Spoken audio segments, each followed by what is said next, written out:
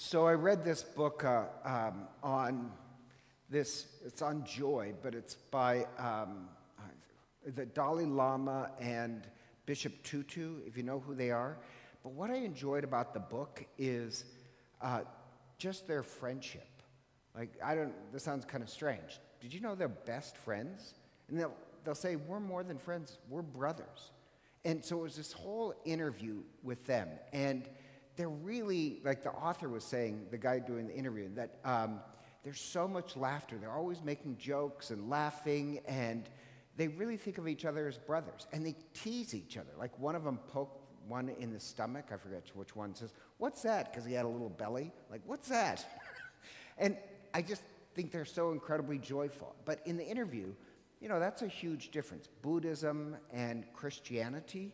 And not only could they really love and welcome each other, but they can also be incredibly honest about their differences. And at one point, the Dalai Lama makes some joke. He says, well, if there is a heaven, you Christians, and he's, saying to Bishop Tutu, you Christians would say, I'm not going to make it. And Bishop Tutu laughs, and he gave some response. I don't know what it was. Like, well, there's still time to get your life straightened out or something. But the whole book was just on how they can truly welcome each other and love each other, even though they're completely different. So I so love the book, I was praying that I would be that hospitable. Because I really think the way you can love other people, and I'm going to return to this, is the way you love God. How you can welcome other people, even people completely different, is how much you can welcome Christ. So today's gospel, I personally don't really think it's put here today on the first Monday of Advent to teach us that Jesus can heal. We probably know that one. I think the point is actually about not the healing, but the welcoming. The Roman centurion would have been hated by Jews. He's part of an occupying force. And yet Jesus says he has the greatest faith. And the Roman centurion, he's not concerned about himself. He's concerned about this servant who's in agony. And he's willing to become obedient to Jesus. And the reason why he says, no, you can't come to my house, you can't come under my roof, is because it would have scandalized the Jews too much. Because, you have to know this, at this time period, it's against, actually it's in the Bible, it's against for Jews to be under the roof of a Gentile's house. It's against Judaism to break bread with one of us Gentiles. And the Pharisees already hate Jesus. They hate Jesus. For Jesus to come under his roof, that would be too much for him. So he says, no, I understand obedience. Just say the word, and that's his faith. But he's not concerned about something for himself, for other people. And it's a centurion whose example of hospitality. He can truly welcome Christ. He can truly be concerned about the guy, the servant, slave, who's suffering.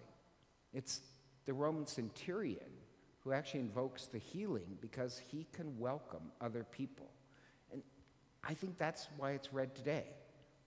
During Advent, we're praying that we can truly welcome Christ. But the Pharisees, they've been waiting and waiting for Christ. They're doing all this stuff. But once Christ shows up, they can't welcome Christ because Christ has to be just as harsh and bending and condemning as they are. So the Pharisees, they wait for God, but they can never really welcome God. They can send the invitation, but they can't show hospitality. And so I think it's a warning for us that, while we might be religious, we send the invitation that we want Christ in our lives. But are we really able to welcome? The Roman centurion could. He could be concerned even about the sick slave. And so, I love that first reading as well. Turning swords into plowshares. Why don't we turn the swords of our anger and superiority and condemnation into the plowshares that bring about a harvest? The spears of criticism and division, let's beat those into pruning hooks so that we can have a harvest of love. And as I said, I really do believe the same measure that you can love and care for other people is the same measure that you care and love for God. It's all the same. I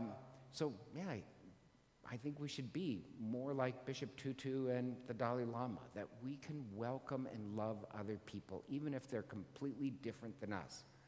And then I think it prepares us to truly welcome God who is so holy. God is different than us. But if we can truly welcome and love other people, then the invitation we send to Christ, we can truly welcome Christ into our lives.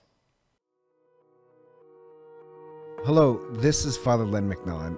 I'd like to take a moment to thank you for listening to our podcast.